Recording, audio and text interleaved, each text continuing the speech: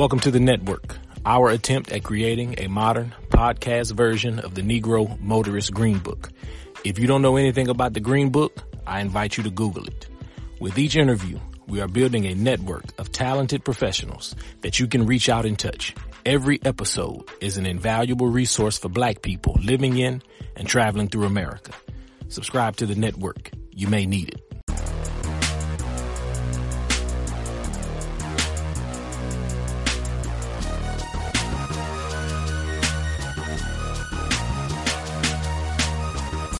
Today's guest is Akira LeBlanc. Akira is an administrator, educational consultant, and newly minted author of the book titled The 7 Traits of Talented Teachers. You can find her book on Amazon, where it's available in print or as an ebook. Akira, Hi. Welcome to the network. Tell us about yourself. Hello, I am so glad to be here with you on today. I guess just to talk a little bit about myself, my journey, like many people's, begins in my childhood. And I, as a child, went through a lot of things and met some teachers along the way, starting with kindergarten for me. And those teachers that I met, while there were only a handful across the course of my K through 12 life, were extremely impacting to who I would become, branching from my kindergarten years to later on in my high school years and the educators that I met then. And pretty much for me, once kindergarten was over, I knew that I wanted to be a teacher. And so I locked that into my head at that time as my career path for the rest of my life. And I started training for that in my bedroom with my imaginary students, setting up the students on my bed with the paperwork, and everything, and just really, imagined my way into education, just absolutely knowing what I wanted kids to be able to experience in education. And so those teachers that I met along the way, which, I talk a bit about in the book, The 7 Traits, those teachers helped me to shape the kind of educator that I wanted to become. So I had the raw passion, and that kind of thing, but they served unknowingly, in most cases, they served as models for me of who I would ultimately become as an educator. Now, also a good part of my educational journey, I would say a big part of my educational journey, is the fact that I was a teenage mom. I had both of my sons before I was 20 years old. And knowing that I wanted to be an educator already, going into that part of my life, I knew that they were going to be my first students. And I knew that I was going to have the opportunity to learn how to be a teacher with them, with real human beings, right? And so I knew, I've always said the largest parts of my identity are me as a mother and me as an educator. Those are the hugest parts of my identity. And so for me, I got to actually, be a great mom and be a great educator with my kids, and also learn what children need in order to feel loved, to be ready to learn along the way. So, that kind of paints the road to what led to me as an educator and the passionate educator and advocate that I am today. Okay, that's interesting. You already mentioned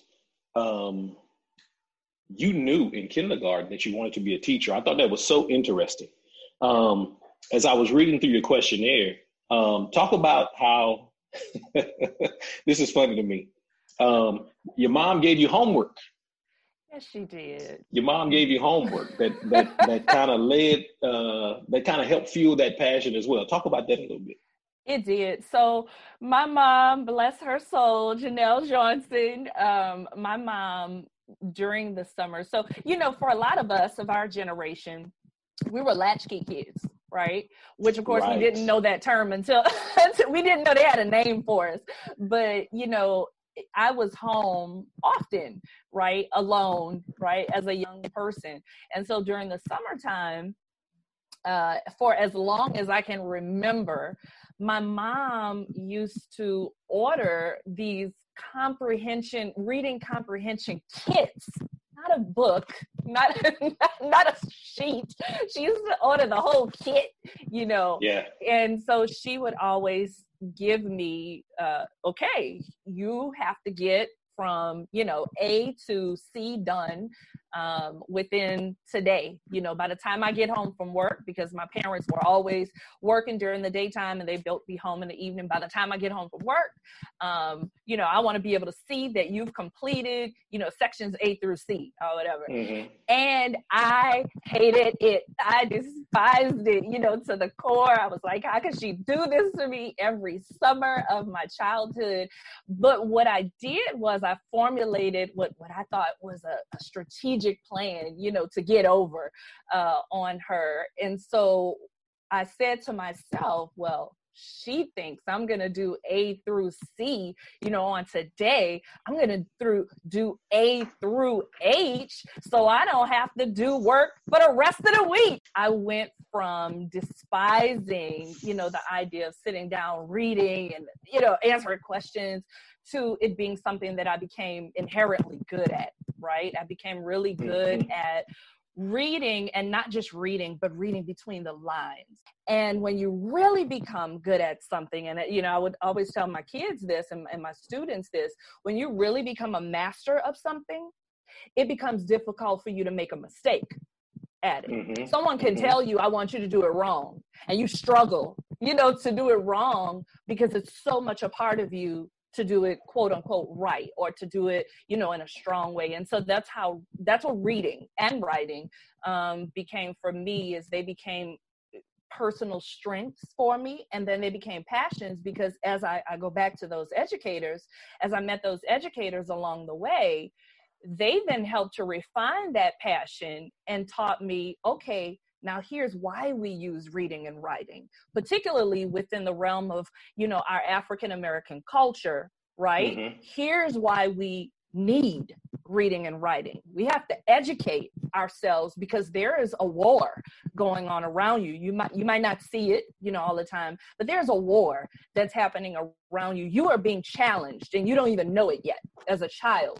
And so what we need you to do now is to take that gift that you have and to use it to educate yourself, to empower yourself, right? To enhance your intelligence, to widen your perspective along the way.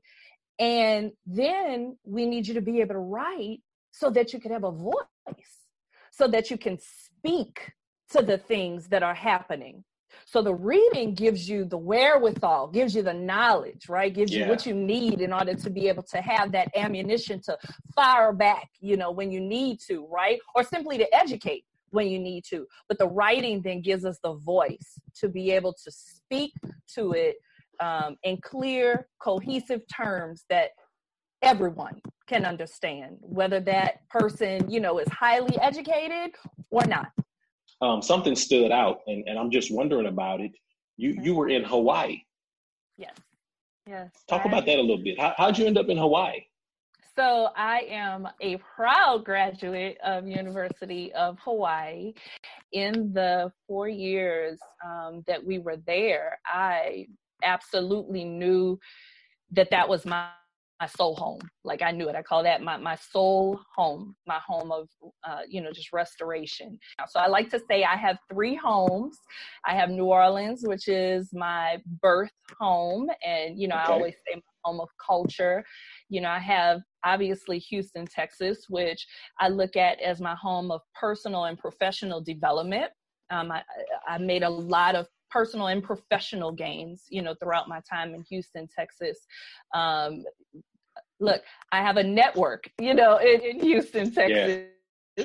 And that's a blessing, you know, to have. And I would love to believe that I'll always have that. And then Hawaii is my soul home. And so that is where I'll be in Hawaii, ultimately living out, you know, the rest of my days or whatever when that time comes. But definitely, so that's where Hawaii comes from. And I did actually graduate from University of Hawaii. Okay, so what was it? Was there a chain of events? Was there an epiphany? Was there a whisper that said, Akira, it's time to write this book? So yes, it wasn't an epiphany. I knew that's also one of the other things. Since I was young, I knew I was going to be writing books. And I say writing books because I know I have many, many more inside of me. This is the first. So I always knew that I would write books. It has always been a part of my long-term goal to do it. When I knew it was time was about 6 years ago, when I knew it was time. When I heard, in my spirit, okay, it's time. And I took some time and, I started writing and everything. And then an internal battle occurred. And it occurred for about 6 years. And that internal battle had a lot to do with who I was as an educator. I don't share a lot of educators' first year in education story. So a lot of people talk about, their first year was like crazy, disastrous, whatever, wild, that kind of thing. And that was not my first year. I had taught so long, imaginary taught so long. And I had kids already, at practice. That had already did motherhood. And I knew exactly, in my first year, what it should look like. In fact, before my first year, I had already had opportunities to unofficially, off the record, we'll keep all names close and confidential, but I was already teaching prior to even finishing my bachelor's degree.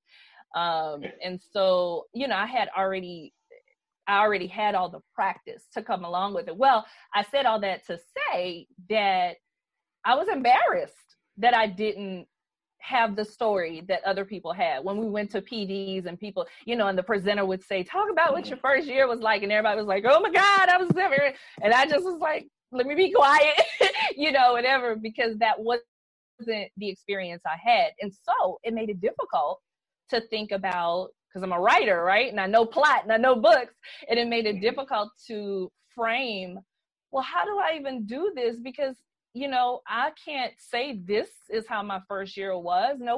People won't identify, with that, and it won't sound real. And, and so I battled a lot with myself about sharing my story, because I'm a believer in things being authentic. And I just felt like, oh my God, if I say this, it's not going to ring as authentic. People will be like, oh my God, this is not real. And so I battled with that a lot. Also, and this is something that it took me a while to get to. Another part of not heeding that word, even though I was writing. I had chapters on chapters on chapters, of writing, but would never move forward with the publishing part. Because another thing is I kept, and this may sound a little weird, but I kept, so writing is personal, right? It's very personal. Okay. And to do it requires you putting yourself first. And knowing that I am actively in education, and I gave my all to my classes, to my students, I would always say I'm your 24/7 teacher, whatever. It was always, I can't do this right now because I'm in the work right now. I'm doing this work right now. And then I just would hear God saying to me, yeah, you're in the work, but you also have to find balance. You have to find the time where you put yourself first and get this done, because when you get this done, you're going to have a wider, greater impact. And that was hard for me to fathom. I would be blessed a lot more, and I don't mean financially, but just blessings in general as a human, whatever way we can be blessed, whether that's through our kids or health or whatever it is, but that my blessings would windfall if I did this thing, that God told me to do. And if I put myself first instead of putting the work first, put myself first in terms of the writing, which is the work, right? Yeah. And I just did it. I said, I'm going to do it. And then the pandemic came, which was odd, because I was like, okay, now I've done it. God, is it even relevant now? Whatever, now that I've done it. And I just thank God, because since the time it's been published, it's definitely, blessings on blessings for real. And the relevance part that I concerned myself with, I've had so many educators to this point, where I was worried about, are they going to be able to use this now? We're not in the classroom anymore, whatever. Yeah. I've had individuals, say, no, this is it. This is, this is what I needed, kind of thing. And of course, that's affirming, just hearing those words and knowing, oh, okay, all right, I did what I was supposed to do. You was right, God. You was right, Daddy. That's what I say. Whatever. So. Right. I think, just personally, this is my personal insight. Your impact has to be multiplied. So oftentimes putting ourselves first, for those of us who are in education, it's counterintuitive. I mean, it's counterintuitive. The work is always being done. There are no days off, right? Because they need the ones that we serve, the children, the families, the parents that we serve, they need, right. So we find ourselves often to be fountains and to have to shut the fountain off. Oof. And really, so this is probably the best way I can say it. So I got some work done in my backyard a couple of years ago, and I have sprinklers back there. But in order to do the work, they had to reroute. Okay. So we had to turn the water off so that they can dig up and reroute the sprinklers so that we could do something new. So I think maybe perhaps just in case that's what God was doing. He was like, it's not, I'm not shutting you down. We got to reroute some things so this impact can be multiplied, because your passion is easy to see. It's easy to hear. It's easy to feel. So let's talk about that. Let's keep going there, because I know the book is directly related to your why, to your passion. Weave your journey for us. Tell us, the experiences that have gotten you to where you are now. And you've already talked about those things, but just keep going. Yeah. So, I'll talk a little bit actually about the educators who inspired this particular work. Okay. And, I talk about my kindergarten teacher, Miss Francois, and Miss Francois was the first one to shape in my mind, I would even say imprinted upon me, what a teacher is, right? So when someone imprints on you, that's the first thing you know. And so you kind of think, oh, well, this is what it is. This is what it's supposed to be, kind of thing. When everyone else was taking a nap, she would spend time with me and she would speak words of empowerment into me. I mean, she would, however long nap time was, I don't know if it was 30 minutes or 2 hours, but she would use that time and she would pull me close to her, whatever. And she just would say things. She planted seeds in me. I mean, she just would say things like, I want you to know that you're awesome. I want you to know that you're beautiful. I want you to know that you're strong, and so she's saying all this and I'm in my mind saying, oh, this is what a teacher does. Listen, that's awesome, because I remember kindergarten too, but let me tell you what I remember about kindergarten. That was the first time I ever got paddled. Oh God. my kindergarten teacher, Miss Kane, I didn't forget Miss Kane. Oh no. I got paddled. That's all I remember. That's all I remember about kindergarten. So wow. Anyway, I'm wondering, how much did that inform your later years? I don't even remember why, but I do remember that. But I had some great teachers, but that's my kindergarten memory. All right, keep going. So, tell us about Miss Stackhouse. Miss Stackhouse was my middle school drama teacher. And Miss Stackhouse was a tall, statuesque Black queen.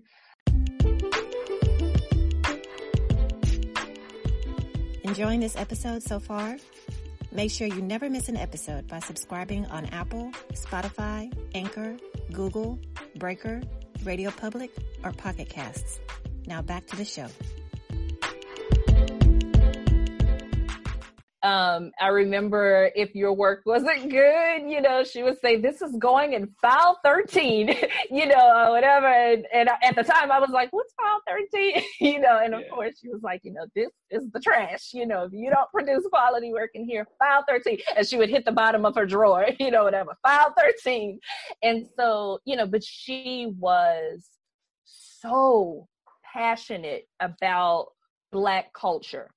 So, you know, she was definitely a powerful woman who was about us being able to speak. It was drama, but, you know, it was about being able to understand how we use drama to tell our story and how we use drama to prompt change, right, in society. And so that was one of her contributions to me, was that. So again, you know, Ms. Francois gives me care, you know, and Ms. Stackhouse gives me power, strength, passion, you know, for our culture, for social justice. And then the story continues, you know, into high school, right? And then in high school, I meet Ms. Katie Riveras. And Ms. Katie Riveras is a literary queen. Like, she knows her stuff, right? She has these volumes of books just in her head. And she's talking about them like if it's just a normal part of her life, right? She's like, oh, hey, everybody, how you doing today? I have to tell you about this phone call I had when we were talking about Langston Hughes. And oh my goodness, Zora Neale Hurston. Y'all, I was laying in my bed when I got to the page that said, you know, and so we're enthralled. We're like, what? You know, like, oh my goodness, tell us what happened with Zora. You know what I mean? And so she's talking about these authors, Alice Walker, you know, Toni Morrison, talking about these authors as though they are living in her house.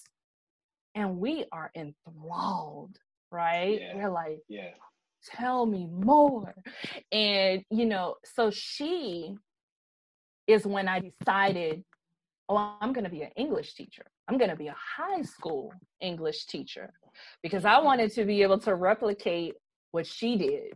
Yeah. And, you know, and so the other teachers the three that I mentioned in the book, Ms. Douglas, Ms. Smith, both math educators. I was horrible in math as a young child, so horrible that everybody accepted it, like in my family, everyone. Just, oh yeah, Kira, no, math, no.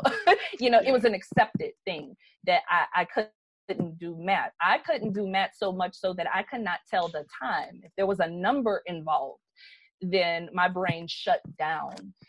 And entering into Miss Smith's class from another teacher who promptly failed me and didn't help me at all. But when I started Miss Smith's class, and that was in 9th grade, second semester, Miss Smith totally transformed my thinking about numbers and math. She told me, and I'll never forget it. She's, you know, I said, I can't do math, you know, whatever. She said, no one has figured out how to teach you math, but you can do math. After having spent my entire life thinking I was completely incapable of doing anything that involved a number, I was tutoring students. I was helping other kids to do something that I thought for years I couldn't do. So what she gave me was the knowledge that even though you think you can't do something, even though you might have you might have tattooed it all over your heart and soul, that don't mean you can't do it. Tell us some of the things that you do in order to make that happen. Sure. So definitely going back to my time in the classroom, and interestingly, when I was an educator in the classroom, I hadn't yet learned the term culturally responsive teaching, right? I hadn't yet learned that there was a name for what I was doing.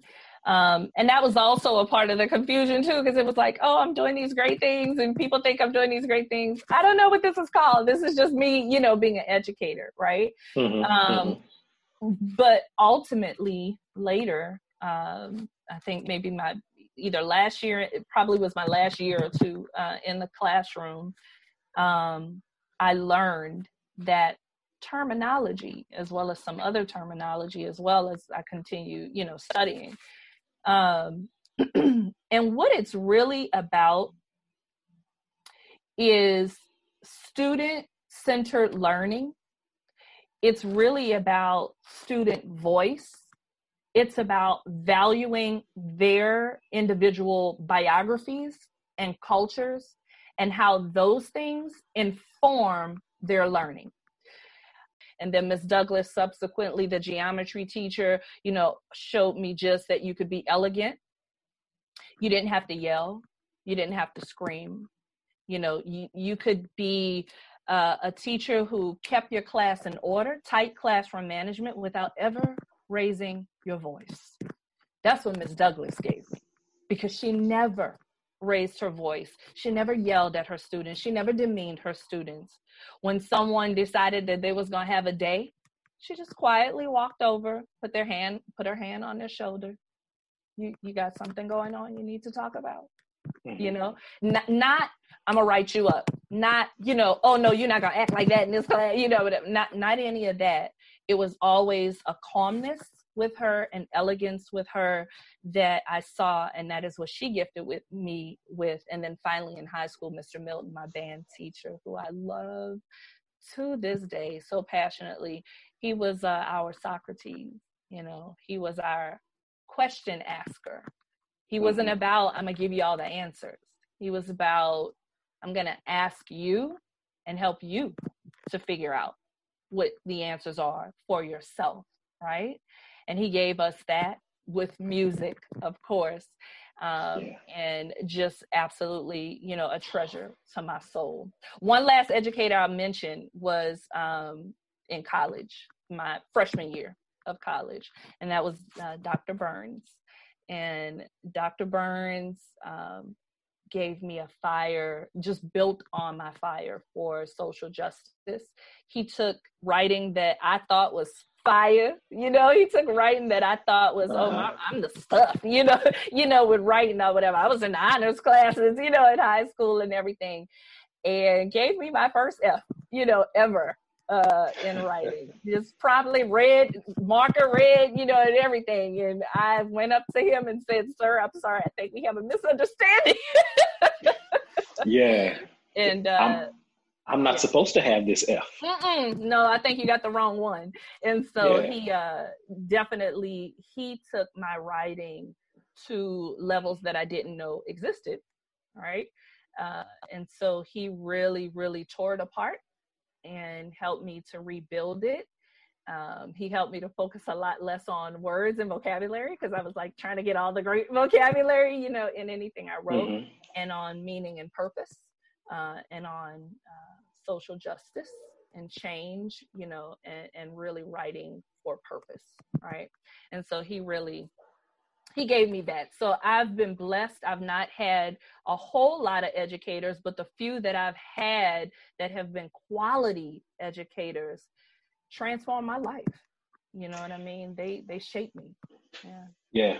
Who knew that all of that happens in a classroom? Because this is what educators do. They unlock things. They show kids things that they don't even know are possible. They teach kids to reach heights that they don't even know exist. So that's what quality educators do. Quality educators do. Absolutely. Thank you for making that point. So I know you are a staunch advocate of culturally responsive practices. Yeah. I think if you set culturally responsive practices on the side, what happens is you get kids coming to school to learn a subject. Right? And then we try to separate them as human beings, and we try to say, okay, you've crossed the threshold of school, so now you're a student, right? You're no longer self, you're a student now.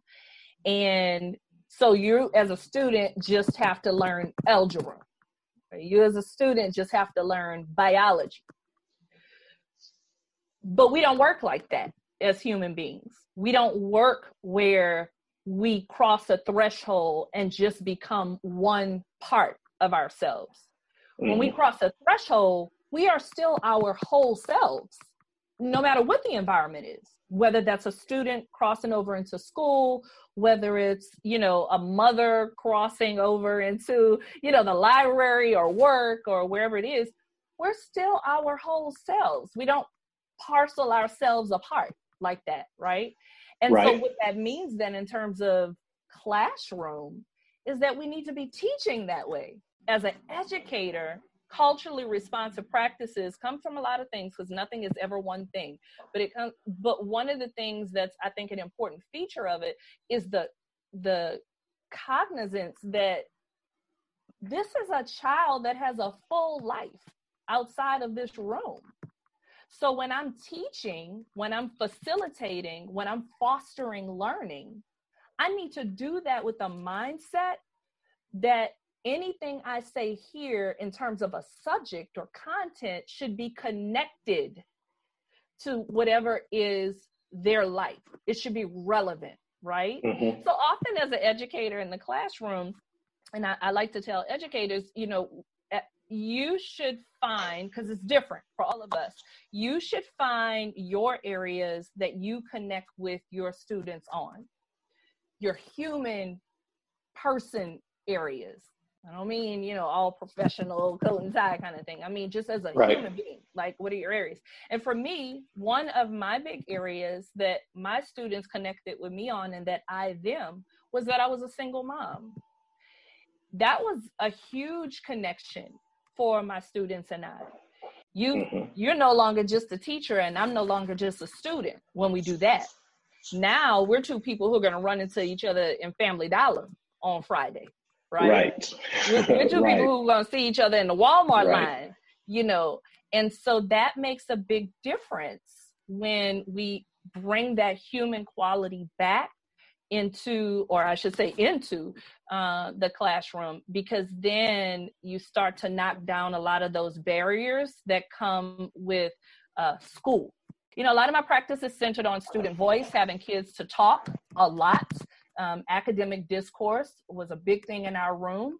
I want to hear how you perceive. I want to hear what you understand. I want you guys to disagree with each other. I want you to agree. I want you to challenge. Really being able to build a culture where it's okay to make mistakes. One of my saying to my students all the time was, this is the training grounds. This is where you're supposed to fumble the ball. I need you to fumble the ball in here, because when you fumble, every time you fumble, you're learning something. You're getting better at what you're doing because you fumbled the ball. And I want to say something. I'm very, very proud of my students from over the years, because as things happen with George Floyd and, just everything that has happened in the Black community over the last, several months, it has been a blessing to my soul to see so many of my students use their voice to stand up, to protest, to march, to speak out on social media, and to do it with intellect and fire, and, and just be able to have that confidence to speak to what's going on, right, in our community, and to be able to do it unabashedly, right? And so that was the homework. Right? The homework wasn't due until 4, 5, 6 years later. Thank you for helping to give them a voice. I am wondering, as you work with educators on teaching them to give their kids a voice, to hear their students' voice, do you ever encounter any pushback, or maybe not so much pushback, but maybe doubt as to, because I know I've heard people say, I don't want to do all this relationship building, I just want to teach. Do you ever encounter any of that? I'm thankful and blessed to say not much. Not much overtly, not much directly. I have certainly had situations where, after we have done some sessions and training and conversations together, I've unfortunately had situations where I've walked into those classrooms and still seen some of the same things that I was hoping not to see. But even in those situations, in conversing with those educators, I found it to be more ignorance than willfully I'm trying to, be a detriment to these kids' lives. I think the fear for a lot of individuals has been, I don't really know how to do it, right? It's not a natural thing for me to build relationships with kids, and that. And so that's something that we work on, right? I say forward and upfront. I say it in the book as well. We could give step-by-step processes and all of that, but this is real life. It's not linear. No, it's not linear, not by long shots, because it's hard to develop in someone a culture consciousness that they have not had for 20, 30, 40, 50 years, of their life. And now here I am telling you, your teaching is not going to be effective if you don't develop this culture consciousness. As long as you're working, with our kids, it's a non-negotiable. You're going to have to learn how to be culture conscious. You're going to have to train yourself on something that might be uncomfortable, that might not come naturally for you. And so what we do is just we practice. We practice scenarios. We look at theory, but we look at practice, as well. Mm-hmm. What does it look like in real life? And so as a specialist, when I was in that role, oftentimes I would go in and just let real life happen in the class. And then I'd tell the teacher, just wait for when X, Y, and Z happens. And I just want you to just kind of keep an eye on what I'm doing. Watch how I'm handling, the situation. Look at my body. Listen to my voice, right? What things am I doing to, disarm, right, in this situation, so that we could get back to the learning. So it's not an easy task, because it's not linear at all. And you are battling with, in my mind, I like to say you're battling with someone's childhood, to be perfectly honest with you, because our childhood informs greatly who we become, as adults. Doesn't determine it or dictate it, but it informs it, right? And so you are battling up against how someone may have lived for a large portion of their life, and then saying to them, but we got to do something a little different here, because what you're doing, and often what it is the teacher is just trying to approach the content, and they're not trying to approach the student, right? And I always say love has to precede learning. A month or two back, I felt a momentum of, yes, we need to, use this opportunity to reform education and so on and so forth. But I fear, because I'm kind of feeling some of that momentum die down a little bit as we're getting ready to actually start school now. Mm-hmm. And I just worry that we're going to default back to what we've done, that we've all said, this isn't the way, that we're going to default back to it, instead of marching forward, where it may not be comfortable, where it may be scary, where it may be unknown, right? But instead of marching forward to say, no, we need to change some things, and we need to stand together on that. And I'm going to say this, I spoke generally just now, but I want to give a specific on that. Standardized testing, hot topic, right? I'm not opposed to standardized testing. I'm opposed to standardized testing be the only way that we assess students' academic abilities. Mm-hmm. I'm opposed to standardized testing being our God in education, being what dictates everything we do. And here's why. So we have an abiding, long-standing contradiction in education. And I know you will agree with this. I know most educators are going to agree with this. So for years, we have learned about differentiated instruction. We have learned about multiple intelligences. We have been charged as classroom educators that we better differentiate this learning and individualize this learning. And I don't care how many kids you have in your classroom, you better figure out how to get it done, right? You better make sure that these kids get these differentiated modes of learning that speak to how they learn. For years, we've been doing that now. However, we keep assessing everybody the same way. The same way. So you want me to teach everybody in different ways. You want me to acknowledge in the classroom that you are a unique learner and that I need to tailor my instruction to your learning. And yet we bottleneck into this, okay, now it's time to take the test, right? And so it doesn't matter. Your learning mode at this point goes out the door, right? Your multiple intelligence, right. If your multiple intelligence is not literary, all things literary, if that's not your thing, then sorry, you're not the lucky one, right? Sucks for you. Sucks for you, exactly. Yeah. And so, I'm not opposed to standardized assessment because I believe that there is value in standardized assessment. I believe that we use it incorrectly, particularly for the day's time that we're in right now. And if you look at the history of standardized assessment in America, I mean, from the start of standardized assessment in America, you know what I'm getting ready to say. I know where you're going. Of it. You see the numbers of the different races, right? You see the same pattern every time. Overwhelmingly, your white children are going to exceed, overachieve on the standardized test. Your Latino students are going to fall under them, but not achieving. And then your African-American students are going to fall at the bottom egregiously, not achieving. That's a problem if that pattern has existed since the onset of standardized assessment in America. That's at this point, at some point, decades ago, we should have said, we need to reevaluate this testing business if these numbers keep coming out this way, because the misinterpretation of those numbers, the misinterpretation is that our African-American kids, our Latino kids are not intelligent, that they are cognitively deficient.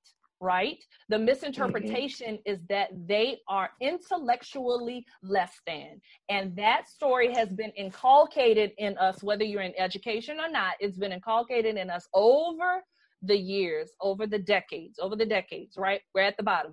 Imagine what that does to our children, to know that you are always at the bottom, to know that historically you've been at the bottom and you're just going to stay there. Right? Yeah. So that's the problem. That means any academic is going to tell you, when we talk about authentic research, right, that something's wrong. Something's wrong if that keeps happening, that way, right? And so we need to widen our assessment abilities.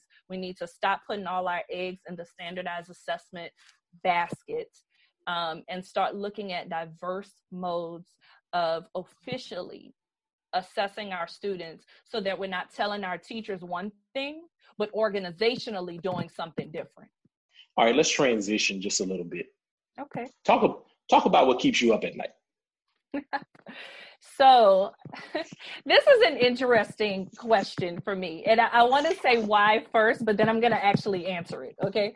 So It's an interesting question for me because truly, in a literal sense, nothing keeps me up at night, in a literal sense.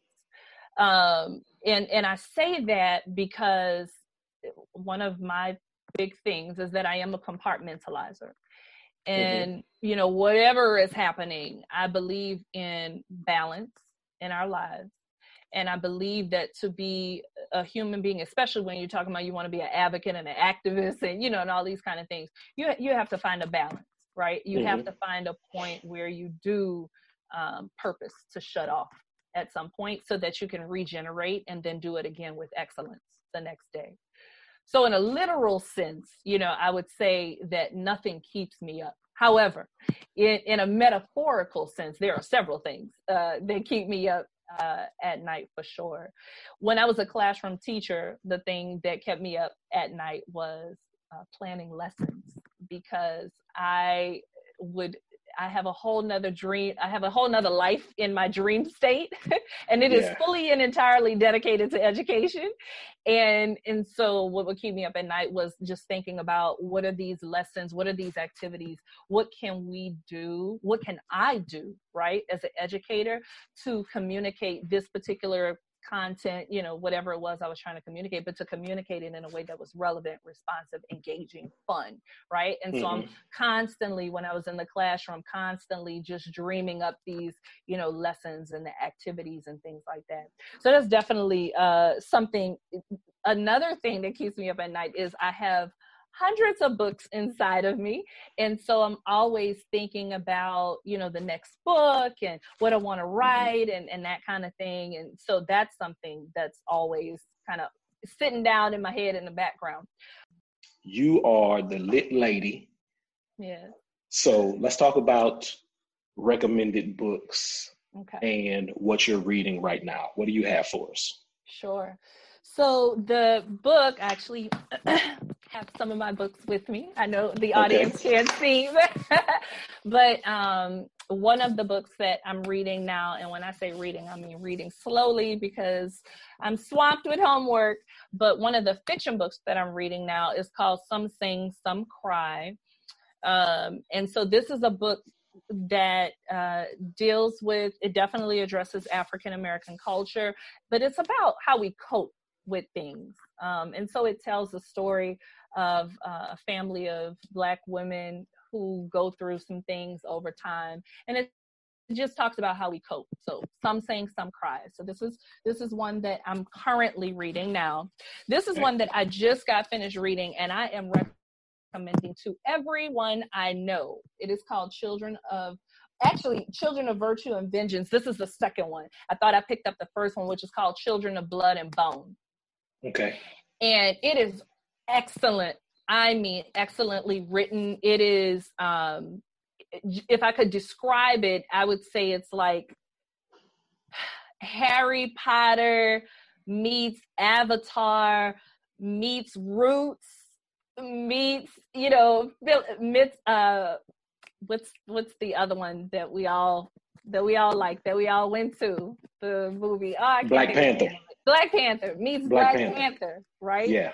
And so this takes like all of those and meshes it together in a way I have never seen done before. And so it is awesome. So the first one is Children of Blood and Bone. That's the one I'm talking about. This is the second one that I haven't read yet, Children of Virtue and Vengeance. But they are powerful page-turner books. I mean, just page. And I know our listeners can't see it, but those are hard cover books. So she is a real reader. These are not paperback books, y'all. She is a real reader. That means she's keeping these books. That's correct. Right? So that means you can't borrow. If she lets you borrow, that she just said you can't borrow. So get your own. You better get your own. Get your own book. So, yep. So definitely there's that. And then on the, and then obviously my book, The 7 Traits of Talented Teachers. So I am actually going through it again and reading it from a reader perspective, right? Because I've seen it from a writer perspective, but I want to read it from a reader perspective, so that I can get a sense of where I want to go next with it. And so definitely digging into this again. On a nonfiction tip, I'm reading, and I'm going to show you 3 books at one time, but on a nonfiction tip, so I'm just about done with this. And this is actually a book I've been reading for years. So this is not like a one sit down kind of thing, but this book is so very important to me, Pedagogy of the Oppressed. This is a powerful, powerful read. Written a while back, but has some strong implications for now in terms of how we position ourselves with students. A lot of what I believed in, I was given this book by another educator, again, some years ago, because she was like, you know what, this is you. This is who you are. This is how you teach. And so in reading it, I was like, oh my goodness, it's always fascinating to me when I read something and I find like a name for something, that I do. And so this book was definitely one of those books for me, because as an educator myself, a piece of my philosophy is I don't envision educator above student. I envision us all in the class together as learners together. We are taking this learning journey together, and learning from each other. And I may be an expert in some things, but you students are expert in some other things, and you're going to teach me as much as I teach you, kind of thing. And so this book, Pedagogy of the Oppressed, definitely speaks to that. And then for all this homework that I have right now, I'm on. So if there's anybody out there who you're working on your doctorate degree, oh my God. But one is called The Coding Manual for Qualitative Researchers. And so this book it's really good for helping you to learn the coding processes that goes along with it. And then here's one that we all know and love, the APA Manual, which has become my best friend. In case you didn't know, there is a new version out now.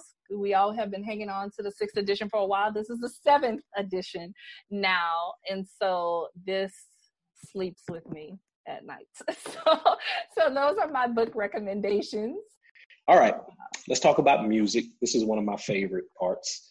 What are you listening to right now? So I am an extreme music lover. Like, I love music, and music was a huge part of actually my classroom. I played music as students entered the classroom. I played music as students exited the classroom. And so, and just even in my personal private life, I am always listening to music. Prior to us starting this interview, I was listening to music. And so music is really big in my life. What I'm listening to really depends on what I'm trying to accomplish. And so my music is always tied to kind of what I'm doing, what feeling I want to have. Right now, and I mentioned this, I recently, actually on Mother's Day, I learned about Gregory Porter, who I had never heard of before. And my dad on Facebook sent a song called Mother Song to me on Facebook. And quiet as kept, one of the best gifts anybody can give me is a song. And I hate to say that out loud because it's like, oh, I don't have to buy or anything. But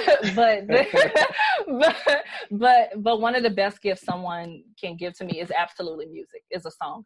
And when I heard this song called Mother Song on Mother's Day, my entire day was made. I mean, my entire day. It is a beautiful, beautiful song. And so Gregory Porter, I would say my favorites right now from him are Mother Song, Painted on Canvas, and Be Good. And Be Good probably right now is ranking as my favorite song right now. So Gregory Porter, I would definitely say check him out. Other music that I listen to, because I have a wide variety of music. I listen to just about every genre that exists. But I listen to, so I'm a Pandora listener. I listen to Spy Radio. So if anybody is a Pandora listener and you've been looking for something to help you to find your calm, help you to find your balance, center yourself, Spy Radio is really good for that. I do a lot of meditation with that. A song that actually my editor gifted to me is called The Blessing, and it's on YouTube, and I would say check it out. It is, it's a gospel song, and I mean, it's one of the most beautiful songs I have ever heard. And so very, very powerful, speaks to God blessing us, not just now, but blessing us for our generations to come, our children and our children's children and our children's children. And I just love it. And so that is also a good one. And then two others, Norah Jones Radio. I love all things Norah Jones and music that centers around that. And then island reggae. I love island music. So island music is my jam. I can listen to it all day long. Definitely if I'm cleaning the house, try to move and get some things done, island reggae, that's my go-to on that. So those are my music recommendations. Okay. My nephew asked a question yesterday. I just want to see what you think. His question was, if we had a versus and it was Michael Jackson versus Bob Marley, what you think? What a compromising position you put me in. So, What do you think? I'm not going to take the easy road and say both. I'm going to go ahead and I'm going to choose one. Oh, this is tough, but I'm going to go Bob Marley.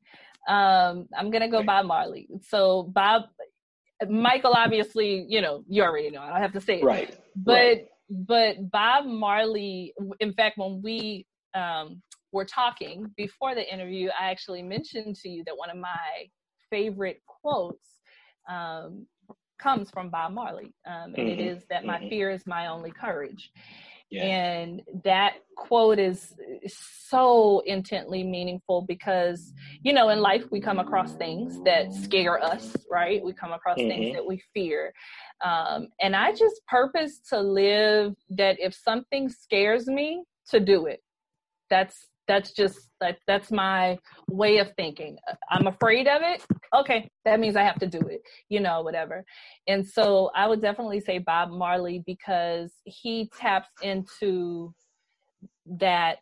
I'm a very spiritual person. And so he taps into that spirit person in me. Yeah. Mike taps into my let's get it. Let's go, know, but I'm not a party person. And so I would have to say for me, Bob Marley, because I am much more of a spiritual and, just thinking, I like to think about things, and how the world is and what role we play in it. And that's what his music is about.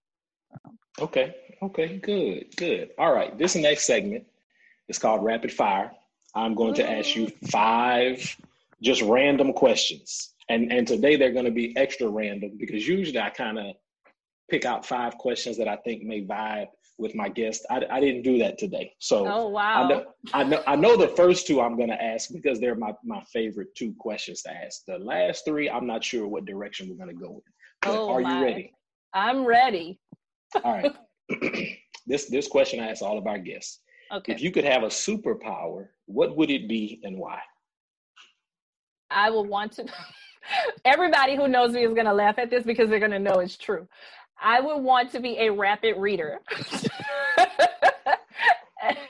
Okay. So I would want that as a superpower because knowledge and wisdom, that's my jam. I love to learn. In fact, this ring that I wear here, it has wisdom written on it. And so I love to learn. I love to gain perspective on things, but there is not enough time in the day. And I'm a bibliophile kind of thing. I have thousands of books. I have bookshelves all over my home.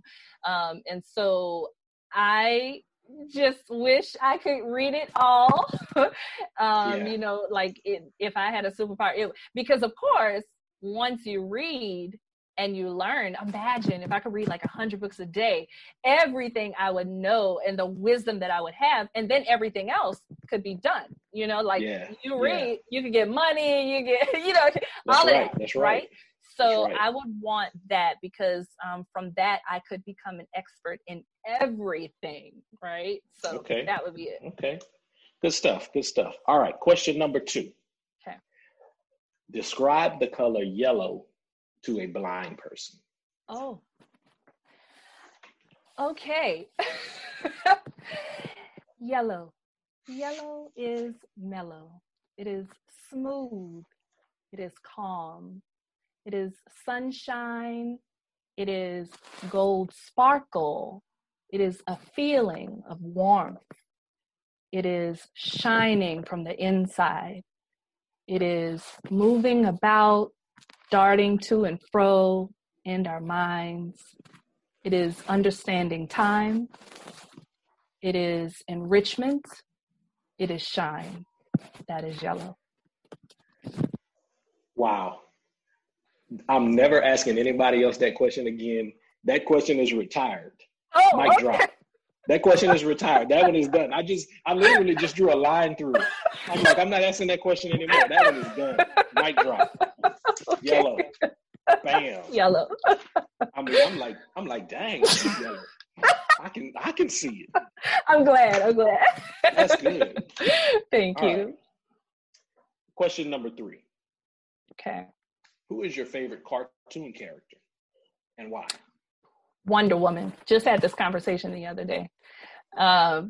Wonder Woman. It is for me. She's who imprinted on me when I was young. in terms of superheroes. And I had her costumes throughout childhood. And when I became a mother with my kids, and we did, this was back in the day when people had the voicemail boxes, whatever we used to call them or whatever. And when we set up our message, to say, hey, this is Wonder Woman, and the kids, hey, this is Batman, hey, this is Superman, whatever. And so definitely for her, she represented power for me, obviously, and strength in womanhood, as a child. But I think also there's a part in that about truth, because she had her lasso of truth. So there's a part in there about truth and integrity, and those are important to me. Truth, honesty, integrity, that's something that I definitely give big props to my father, my grandfather, for, because I've only ever known them to be honest and upright men, and that's how they function. So much so that when I encountered dishonesty in life, it was like, what is that? Why are they lying? Whatever, that kind of thing. So I would definitely, say Wonder Woman. She's still my girl. I know we got like other options and everything that have come across the years, but she's gonna have to be my go-to. I'm loyal. Okay. All right, here we go. Question number 4. Okay. What is your favorite movie quote? Oh, my favorite movie quote. I'm gonna have to go with whatever my son said in Just Mercy. So he said something like, "That's my dad, sir," and then he did some yelling and stuff. So whatever he said in that movie, in the court scene, my son, that's my favorite quote right All right, now. so y'all got that her son was cast in Just Mercy. So, all right, good. All right. Question number 5. If your plane was about to crash, who would you want sitting next to you? Nobody I love. No one I love. Let me be very clear about that. Good answer. Excellent answer. Because people would be like, wait a minute, she put me in the plane next to... Excellent answer. I would Zeus out, hey, I love you guys. I don't want y'all on this plane. Okay, good. Man, that's awesome. All right. Now, this last segment is called You Didn't Ask. You didn't ask.